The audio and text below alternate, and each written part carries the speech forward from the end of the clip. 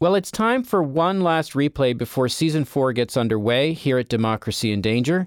And this week, we're sticking with the dilemma of climate change. We're going to talk about what governments of and by the people can do about it, what they must do about it if they're going to survive into the next century and beyond. So we're going to loop back with Jason Hickel. He's an economic anthropologist who, when we spoke with him last year, was based in the UK. Jason now works as a researcher at the Autonomous University of Barcelona, where he continues to explore a powerful idea, that the biggest threat to the climate and to democracy is the economic system of global capitalism. If you can't change that, he says, you can't change anything. Let's get to that interview now and hear Jason's case against growth. Hello, I'm Will Hitchcock. And I'm Siva Vaidyanathan. And from the University of Virginia's Deliberative Media Lab, this is Democracy in Danger.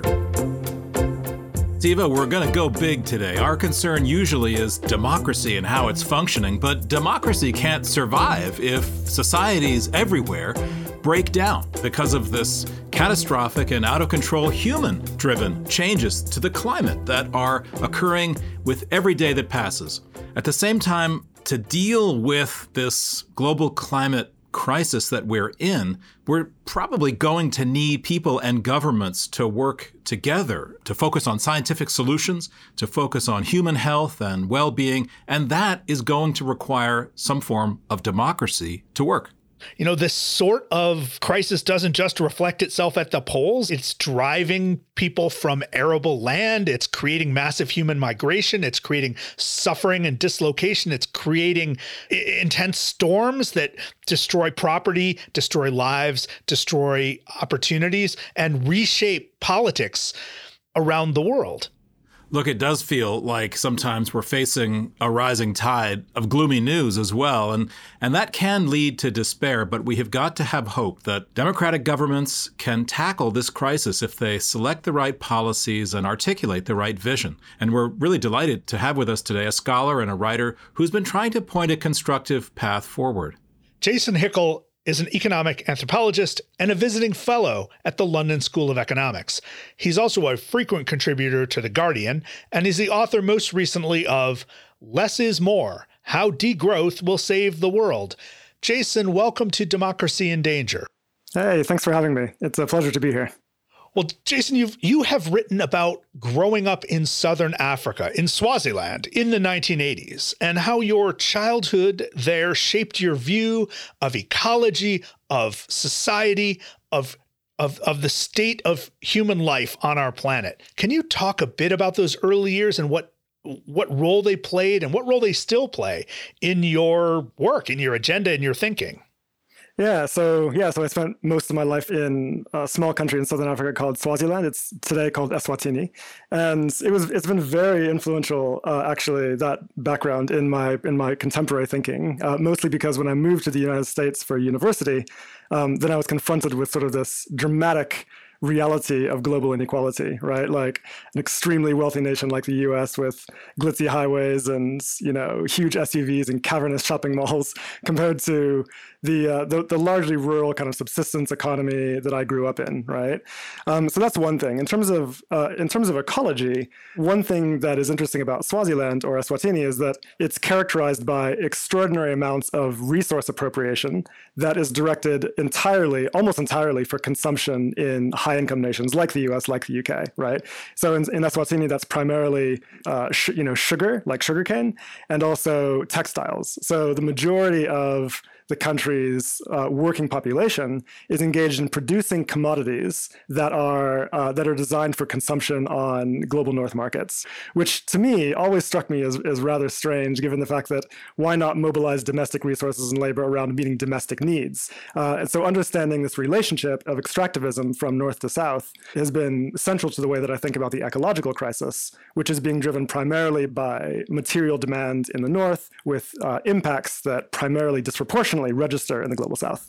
But Jason, if I recall your writing, you talked about how your family was involved in delivering healthcare, running a clinic, participating in what is thought to be a kind of global work of benevolence, of kindness, of helping others who are in need. And indeed, there has been a long history of not simply extracting resources from the global south, but also of other kinds of people who are not involved in industry or corporations, but people who have tried to provide a degree of comfort, a degree of care, a degree of connection and engagement. Is much of that work, in your view, still worth pursuing, or does it tend to mask the larger project of extraction that you talked about? I mean, is that kind of philanthropy, of benevolence, of development work, is that kind of a waste? Does it even get in the way? Is it even part of the problem? It's a good question. Yeah. So my parents worked with the Ministry of Health in Swaziland. And yeah, I've got a lot of respect for what they were doing. At the same time, there are definitely limits to the kind of, let's call it, kind of charity approach to solving global problems that you've mentioned. For instance, we know that rich nations in the global north give a tremendous amount of aid, of foreign aid, to poor countries every year, more than $100 billion a year. That's an extraordinary amount of money. But what's interesting is that flows from north to south are dramatically outstripped by financial flows from south to north in the form of interest payments on longstanding external debts, in the form of profit repatriation or tax evasion, other kinds of illicit financial flows, perpetrated by multinational companies, and so on. So in reality, when you trace the flow of money around the world, it becomes clear that poor countries are developing rich countries, not the other way around. The aid narrative that we so frequently repeat is actually belied by forms of extraction that lie behind it. Right. And, you've rightly identified the global climate crisis as the largest threat our species faces today.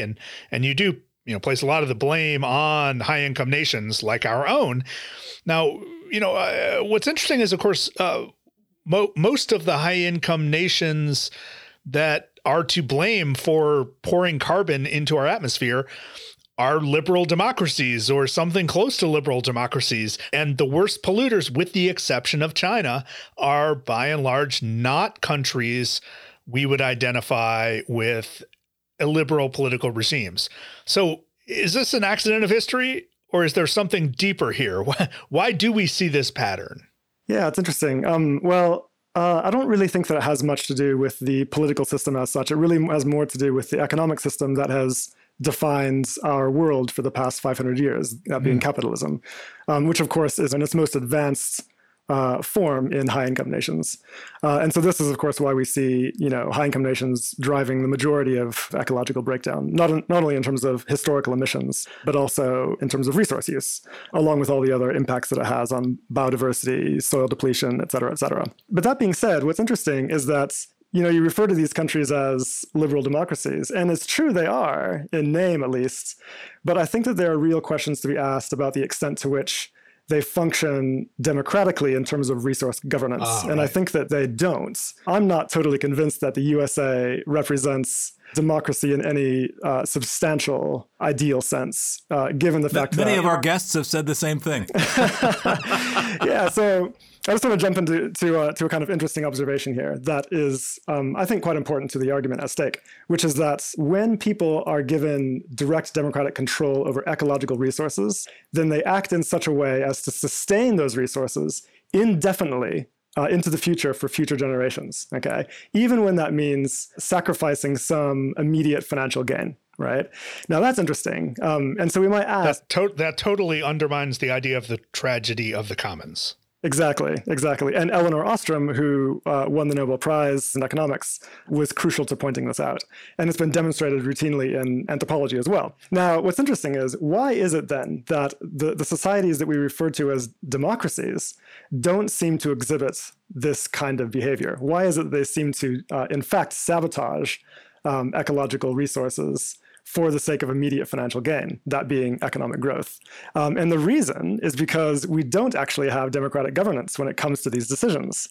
Right. Because they're not real democracies. Our media are more or less under the control of monopoly power. And we have arrangements like Citizens United that enable elite preferences to be overwhelmingly disproportionately represented when it comes to policy decisions.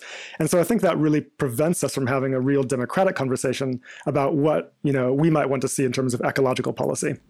You used the C word we did an episode called The F Word, which was about fascism, but the C word in this case is capitalism. And capitalism is the great Satan in your account. And just remind us, everything seems to come back to this fundamental system of exchange, of extraction, of production, and of growth. Capitalism, it sounds like from your reading, is not just bad, not just bad for the planet, bad for human relationships, but it carries within it the seeds of its own destruction. But isn't it true, Jason, that people have been waiting for capitalism to destroy itself for well over a century? And yet it continues, it carries on. It's as rapacious and as globalized as ever. Was capitalism going to just explode in a giant puff, or is there some policy that we should be pursuing to try to restrain it? So, first of all, I think it's important to clarify what we mean by capitalism, as a lot of people seem to misunderstand a few basic points here. When you say capitalism, people will often assume that what we're talking about is markets and trade, even businesses, even wage labor, things like that.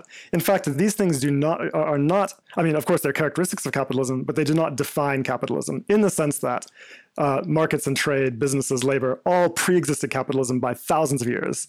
And capitalism is an economy that's organized around and dependent on perpetual expansion. And it's the first such economic system in human history that is organized in this way. And this is what makes it a uniquely destructive economic arrangement.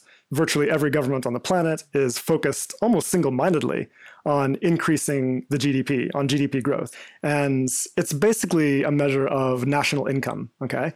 Now, what's important to understand is that we tend to take it as a measure of economic activity in general, but in fact, it only measures a small slice of economic activity, namely that which is organized around commodity production, for money. Okay, so if you, grow your own vegetables or take care of your aging parents or clean your own house, that doesn't contribute to GDP. But if you pay a company to do those things, that does contribute to GDP. So we're really measuring effectively the kind of commodity portion of the economy, not general provisioning for people's needs. And all of us just assume this is natural, this is good, this is desirable, this is important for human flourishing, whatever it might be. The consequence of this is that because there's a very tight coupling between GDP and resource use and energy use, this leads to very rapid rates of ecological degradation, such as climate breakdown, other forms of ecological breakdown as well. Well, it's easy to see, perhaps obvious to see the connection between extractive capitalism and climate crisis. And we can see the connection between the sort of policy-driven promotion and expansion of capitalism undermining self-determination around the world, right? It's through instruments that we've heard described as the Washington Consensus, the specific aspects of globalization that we saw take root in the 1990s, for instance. But I'm left with a dilemma. Maybe you can help me sort it out. How can we address climate crises and inequality without democratic accountability preceding that, right? And yet, how can we achieve and maintain democratic accountability with such yawning inequality, both within nation states and among them? Isn't it a catch-22? Where is there any hope in this? Yeah, it's a good question. So I'll kind of cut to the chase here in terms of what needs to happen. Yeah. So effectively, the only way to reverse ecological breakdown is to reduce aggregate resource use. What that effectively means is slowing down the economic production that's happening in high-income nations. So it means abandoning growth as an objective and effectively slowing down aggregates production and consumption. Now, here's the thing. What we're effectively calling for when we talk about post-growth or degrowth economics is simply this: to abandon the notion that all sectors of the economy must grow all the time, regardless of whether or not we actually need them. This is important because it's taken for granted in economics, but also by every policymaker, that every sector of the economy should grow all the time. This is bizarre in the sense of it's irrelevant. It's quite often irrelevant to human needs. And it's also bizarre in the sense of it's ecologically destructive. So what we need to do is have an open democratic conversation about what sectors we actually want to grow or expand, like public healthcare, renewable energy, public transportation, things like that, and what sectors of the economy are too big and ecologically destructive and should be scaled down, such as, let's say, SUV production, McMansions, private jets, the practice of planned obsolescence, the arms industry, advertising, whatever it might be.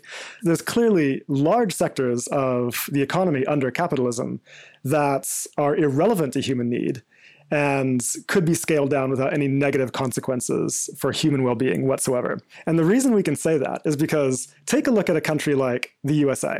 The USA's GDP per capita is one of the highest in the world, $65,000 per person, okay? And then compare that to Spain, let's say.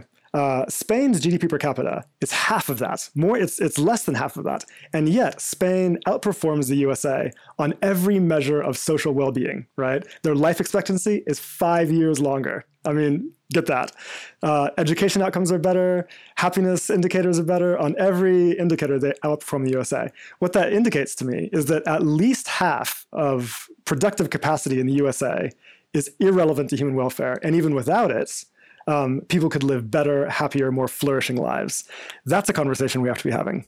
I was interested in your book in which you cited some polling that suggests that, in Britain, in the United States, and a few other developed countries, people say, hey, yeah, capitalism is unfair and we should change that and we should be better stewards of our natural resources, and the environment's more important than economic growth. You cited a number of separate polls suggesting that there was, significant interest in improving environmental well-being and addressing the ecological crisis.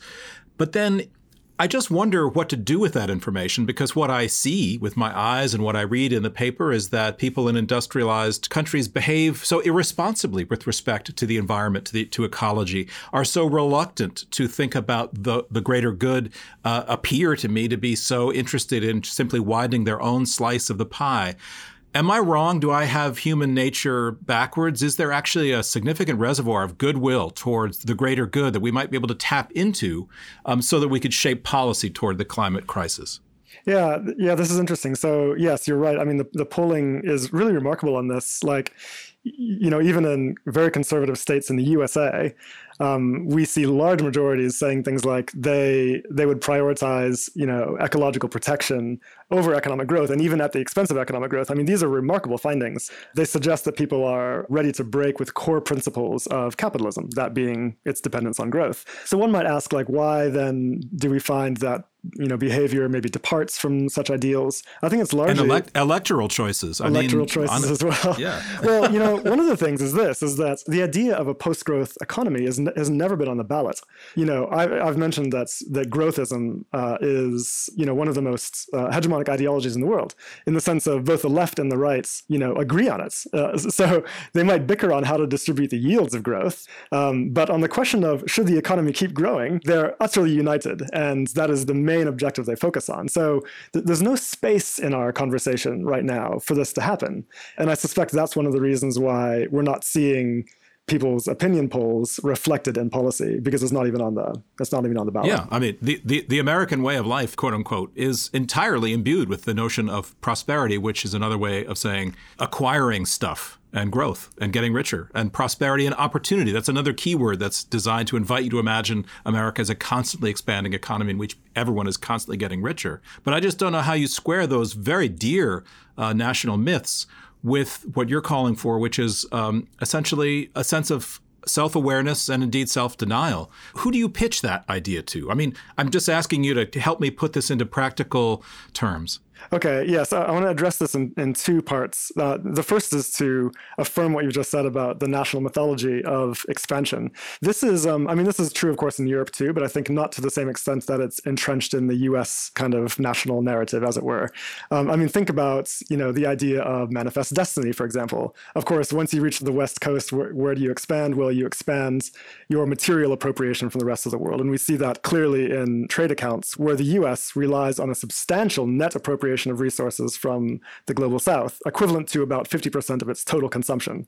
That's extraordinary, right? So these kind of expansionary or colonial tendencies remain a very prominent feature of the U.S. economy. And that's entrenched also in the national mythology, I think. Now, how do you pitch this to people? Well, I think the thing is this, right, is that you pitch it as a deal that works for ordinary people, for the working class in particular, in the sense of who does growth benefit right now, right?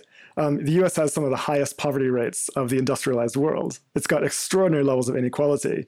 Public services are widely privatized, which prices them out of reach for most ordinary people. I mean, if you want to send your kids to university, a decent university, you're looking at spending, $250,000 to $500,000 on that. That puts, Tell me about it. That puts things that many countries consider to be a basic human right out of reach for the majority of people. Now, what's crucial is that we know that when it comes to human well-being and human happiness and flourishing lives and so on, what matters is equality of opportunity, an equitable distribution of income, and access to robust universal public goods, right? So how does Spain, for example, outperform the USA with so much less GDP? It's because they share it more fairly and everybody has access to the resources they need to live flourishing lives. And so the key to a post-growth economy is that you expand access to public goods, which enables people to live flourishing lives without needing ever increasing levels of private income in order to do so.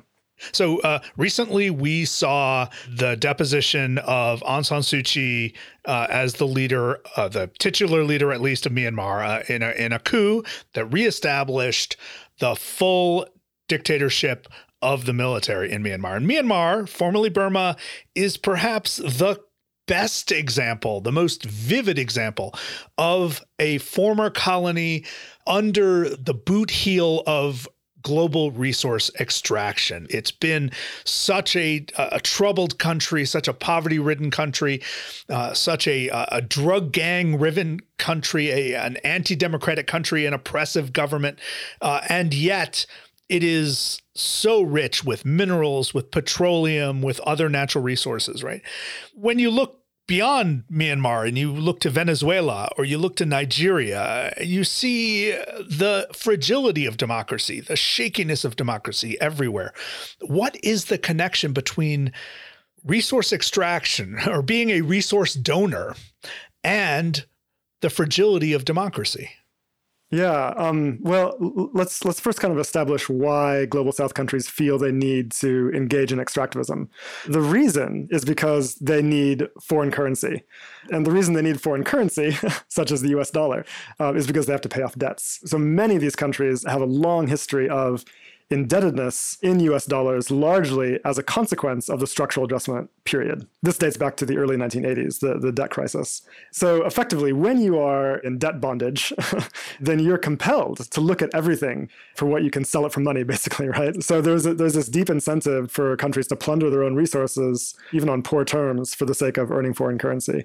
Honestly, I think that dealing with this legacy of over-indebtedness through fair mechanisms for default and cancellation is really essential to liberating Global South countries from the need to engage in extractivist economic activity. In terms of the relationship between extractionism and democracy, yeah, I mean, virtually everywhere we see that economies that are dependent on resource extraction have a really difficult time with democracy.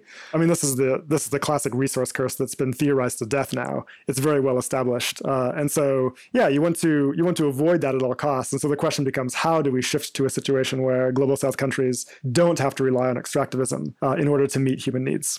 But of course, extractivism is where the quick money is. And if you have endemic corruption, that's going to just perpetuate that system domestically as well, right? You have even more resistance domestically. Yeah. Jason, let's try to end on a note of optimism, which is that there are solutions that are being discussed at the highest levels of government in the United States and elsewhere that are really trying to address the climate crisis. We don't know if they'll come to fruition or not, but there is a Green New Deal that's being debated in Washington and has gotten further than we ever would have expected, I think, over the course of the last few years. But if I'm right about this, the Green New Deal sounds pretty good. It's good for the environment, but it could also be good for jobs and the economy. It sort of doesn't necessarily threaten growth so much as it thinks about new technologies and greening of energy and so forth. Do you see the Green New Deal as a breakthrough, or might it be a little bit more of the same? So I'm a huge proponent of the Green New Deal, but the way that it has been manifested in US policy and also in EU policy is problematic. Basically, here's what's going on. For decades, the right have been saying, we can't do climate action because it's going to threaten growth. And a Green New Deal is unthinkable because that's going to threaten growth. They're still saying this. They're still saying this. Yeah, absolutely. So the left comes back, and the left's only available retort is to say, don't worry, the Green New Deal is going to improve growth, right? Because everything must be adjudicated in the USA and in the EU, incidentally, by growth. You can only do it if it's good for growth, which is, of course, a ludicrous way to think about ecological policy and dealing with an ecological crisis. But anyways, here we are. Here's the problem. I think it's quite likely that a Green New Deal will, in fact, contribute to growth. I mean, why would it not? This is massive public stimulus. But if so, that will be a bad outcome. And here's why. Because the more you grow the economy, the more resources it requires and the more energy it requires. Because it requires more energy, it makes it more difficult for you to cover that energy demand with renewable alternatives. If you do achieve growth with the Green New Deal, you effectively shoot yourself in the foot. It makes it much more difficult for you to win. And if the Intergovernmental Panel on Climate Change reports are anything to go by, it means you will fail. Because the only scenarios they have that actually succeed in rapid decarbonization do the opposite. They reduce energy demands by reducing aggregates, production, and consumption. That's the way that you solve the problem. The less energy you use, the easier it is to cover it with renewables in a very short period of time. So the second thing is that even if that wasn't a problem, the relationship between GDP growth and resource use remains a problem in the sense that maybe you solve the climate crisis, but what about deforestation, soil depletion, species extinction rates, overfishing, biogeochemical flows, et cetera, all of the other planetary boundaries that are presently being overshot remain a problem. And so this idea that we can focus on climate change to the exclusion of the broader ecological crisis is nonsensical. And this is why a more coherent approach to the Green New Deal would be a Green New Deal that abandons growth as an objective. Now, what about employment, right? Spain has high levels of unemployment, et cetera, or underemployment. The reason that nobody can talk about degrowth is precisely because of the question of jobs, right? In an economy where our livelihoods depend on wage labor, then any reduction in aggregate production is going to mean unemployment. And that's untenable, socially untenable. It would cause a kind of collapse. And we see this every time there's a recession. So what's the answer to this? Well, the answer was proposed by John Maynard Keynes as early as the 1930s.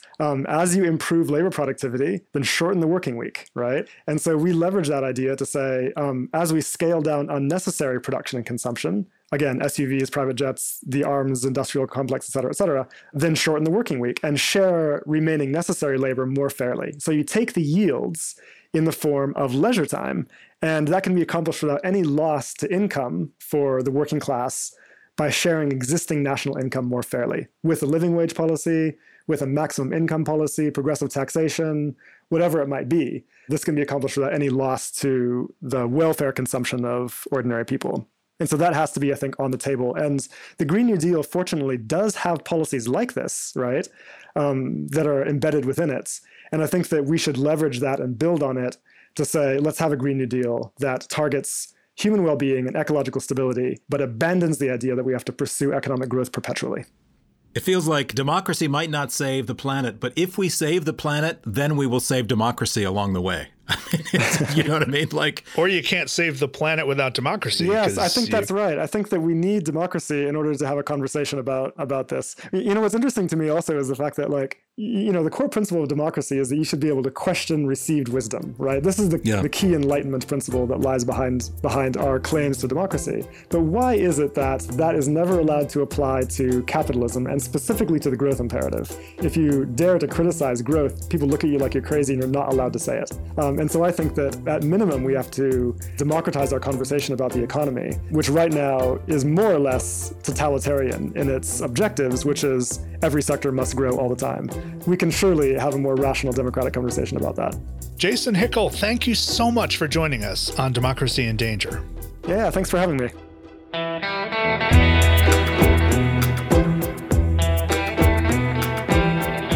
That was Jason Hickel, an anthropologist. He's the author of Less is More: How Degrowth Will Save the World. Democracy in Danger is part of the Democracy Group podcast network. Visit democracygroup.com to find all our sister shows. We'll be right back.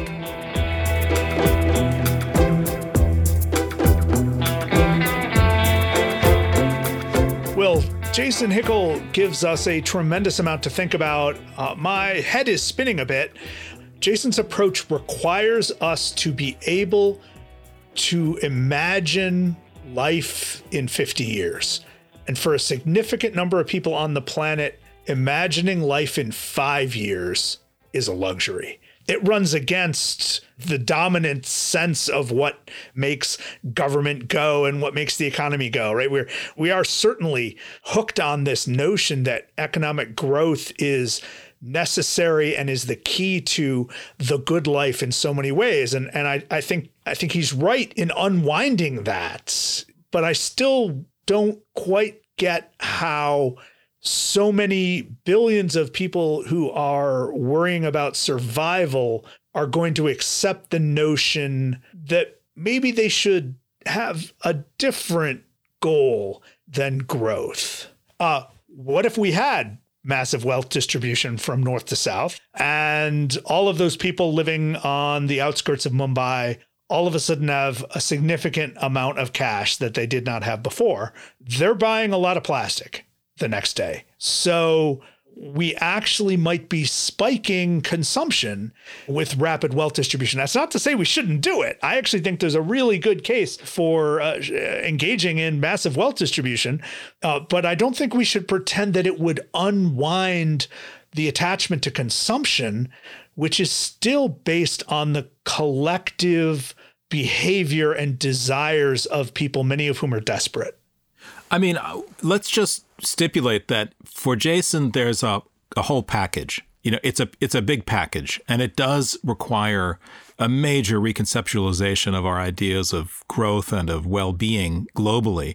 There is this optimistic, and you might even call it utopian, call to a global consciousness, a sense that people everywhere, if they buy into a world of slow growth or degrowth, can, in a sense, restore the commons, invest in the public sphere so that the family of three that's hustling just to make ends meet on a fixed hourly wage actually has free goods available to it, free education, more shared space, more free transportation, free public health, so that the limited resources go further. And it sounds utopian. And, you know, it also sounds like it could work. But let's just agree for the moment that the pragmatic politics required to get there are really, really hard and maybe impossible. All right.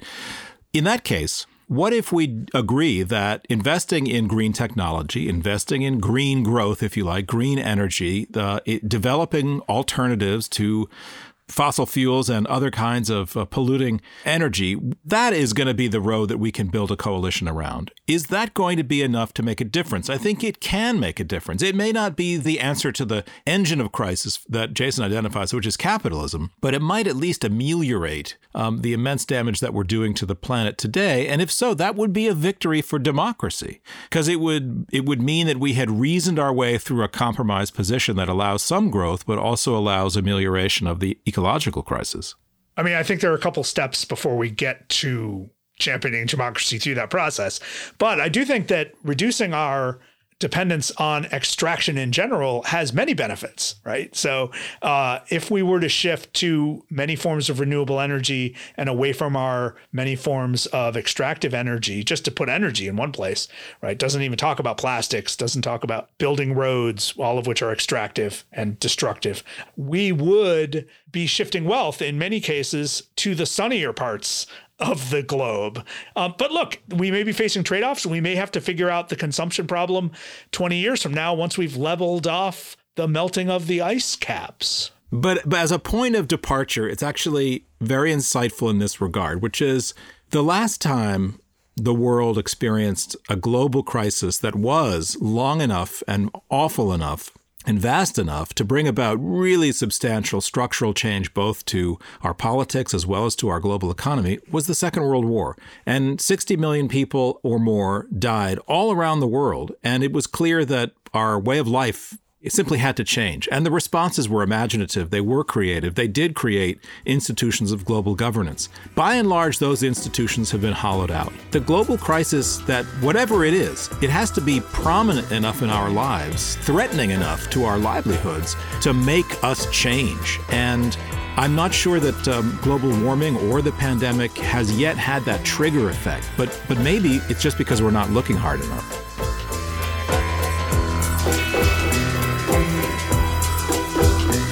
That's all for this rebroadcast of Democracy in Danger.